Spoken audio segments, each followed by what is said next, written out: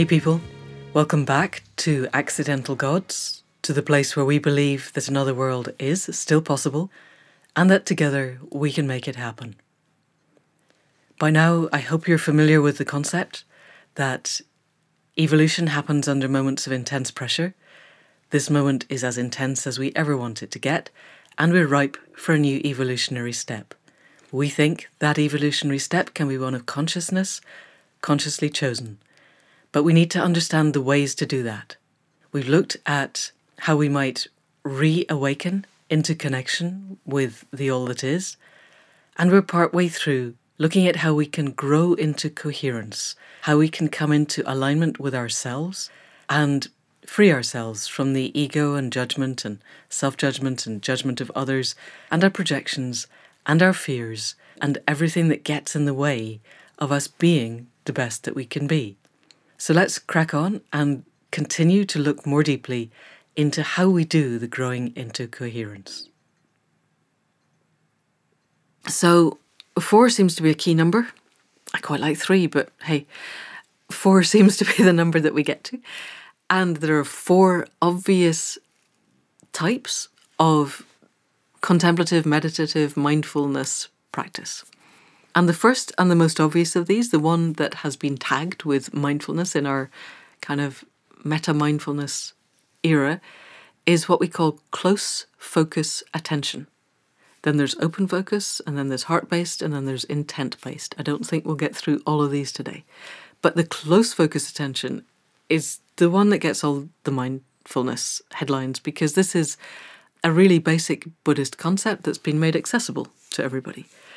This is when we sit, or we can lie down, but the tendency to fall asleep is quite high, so sitting is better. And we let our attention rest on a single point of focus. And that's it. Okay, that's more or less it. Because actually, this works best if we can cultivate a feeling that goes with it. We are feeling beings. Our amygdalas like feeling things. And if we don't give our amygdala something to feel, it's going to feel stuff on its own. And what beginner mindfulness people find is that frustration and resentment and I am so bored with this, I cannot bear it another second, are the feelings that arise quite fast. So one of the things that I would really like us to do in Accidental Gods, and I would really like you to take on board, is that we can choose what we feel. But it takes practice. This is back to the awakening into connection. It takes practice to build a connection with the other than human world, and it takes practice to build the feelings that we want. What fires together, wires together, and if things don't fire together, they don't wire. But we can and need to build these pathways. And the feeling that millennia of Buddhist practice have suggested works, and I think they're right, because frankly, who am I to suggest they're wrong, is joyful curiosity. And we'll spend a lot of time later down the line looking at how we can help that to arise. But start now, start having thoughts of what does joyful curiosity feel like to you? And how could you help it to arise? So that if you can come to your sitting and your close focus practice with that essence of joyful curiosity, so that let's suppose we're looking at a breath, because that is the thing that is always there. It's got a lot of different components. It's got the sensation of air moving in through my nostrils. It's got the temperature change of it hitting the back of my throat. It's got the feeling sensation, the actual physical muscular movement of my ribs moving up and my diaphragm moving down, and that's only the in-breath. So there's lots of components of breathing that I can watch all of them, or I can just watch one of them. If I can watch that one with that sense of joyful curiosity of, my goodness, it's a breath. Wow. And it went out again. And oh my goodness, there's another one. Wow. Then it becomes an act of joyful curiosity. And polyvagal theory tells us that it is a physiological impossibility to feel joyful curiosity and at the same time feel frustration and all of the other stuff that we might feel as we do our sitting. You can't hold both of those together. You just can't. It doesn't work. Please don't try. Just take that one as read. So one of the things that I really want to do is to build a feeling practice along with our actual practice. Build the habits of that. Really dive down deep into what feelings are, how they arise, and how we can help to shape them. Because I think that's really core to this being the best that we can be. So that's close focus. Obviously, you can pick anything to be the focus of your attention. You can pick a candle flame or a leaf, and we have made meditations based on both of those. You can sit and stare at your thumb. You can pick anything as long as it's a single point, because what we want is the practice of coming back to that single point, noticing when we go off into thought, which always happens. Oh gosh, there was a thought. And I get to practice bringing my mind back again. And the act of bringing my attention back to this single point of focus is in itself a process that is wiring together as we fire it. So it becomes easier because the process of that becomes something that becomes juicier and bigger and swifter and has feelings attached to it that we learn to like. My experience of this, actually all of the practices, is that in and of themselves they become addictive. You have to get over the hump where they're not addictive in the beginning. But once you're over there, really, you'll want to keep practicing. I promise. Okay, so anything else to say about that? Yeah, one of my early teachers told me we don't practice meditation to become better people. We practice to become better meditators, which is more or less what I've just said. You know, what fires together wires together. But I think we also do it to become better people. I think the path to becoming the best of ourselves lies through understanding how to bring our attention to something and hold it there. I think that's an essential life skill for where we want to go. So we will be talking a lot about this. So let's move on to the second of the types of practice, which is open focus meditation, which is remarkably similar to close focus meditation, except that instead of a single thing, our breath or a candle flame or a thumbnail, we extend our awareness to everything around us. So the close focus tends to be done with our eyes shut, and the open focus tends to be done with our eyes open and all of our awareness open, so that we become fully aware of everything, our breath and the view from the window and the leaves moving in the breeze and the fact that it's almost time to go and lock the chickens up. That's a thought, but it's still out there. And the cat outside the door and the dog moving around in the yard and the colour of the floor and the microphone in front of me. I am aware of everything. And I am aware of everything as it arises in the moment, which is really important. There was an experiment done when the Dalai Lama got together with the guys who have MRIs. I can't remember exactly where it's written, but it stuck with me really clearly, partly because people started using it as an example. But they got two types of meditators. The ones who had done the close focus, a Zen Buddhist who'd done close focus for 8 hours a day for 40 years, and one of Trungpa Rinpoche's lot who'd done the open focus for the same amount of time. So these were people for whom the firing and the wiring had been going on a very long time. They were very, very good at this, way past the 10,000 hours it takes to become expert. That's a bit of a fib, but anyway, many, many, many thousands of hours of this. And they wired them both up, I think, to EEGs and put them in the same room. And then they dropped an iron bar. I don't quite know why they did that, except that that's what Freud did to completely abuse little Hans to get him to the point where he hated horses. Don't go back and read that. It's deeply distressing that this was done in the name of science. But anyway, they drop an iron bar. It makes a big loud noise. And for both of these people, the first EEG goes all over the place. They're deep in meditation and there's this great big clang next to them and they just go, what the? And the EEG goes everywhere. And they keep doing this because that's what physiologists do. And over a period of time, and not very long, I don't know how many, but let's say 10 repetitions, the Zen Buddhists, his I think it was a he, the EEG judder becomes less pronounced each time until by the 10th time, say, it's not there.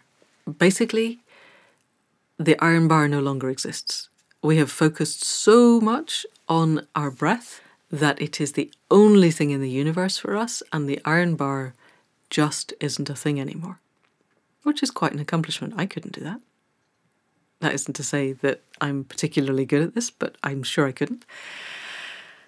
The open focus, the person for whom reality is arising new in every moment and for whom awareness is everywhere, the EEG was exactly the same every single time.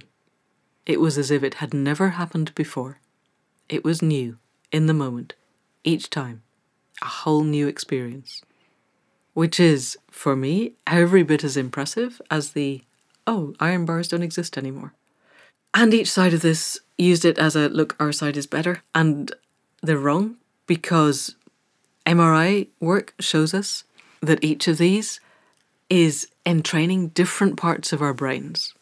And, hard question of consciousness aside, we need to exercise both of these. We need to be able to bring our attention to a very fine point of focus. And we also need to be able to walk out in the world and be absolutely present, balanced on the knife edge of the moment, such that every moment is new and fresh and we are open to whatever comes. We need this for when we're doing our connecting to the world. We need both of these. The close focus, because that is how we hone our intention. And human intention is one of the most powerful forces on the planet. And intention is the focus of attention. When we can focus our attention to intention, we can do almost anything.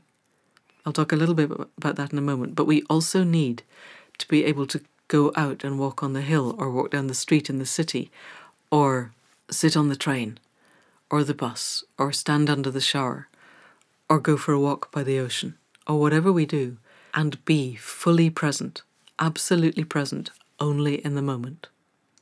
We need both of these, therefore we need to practice both of these.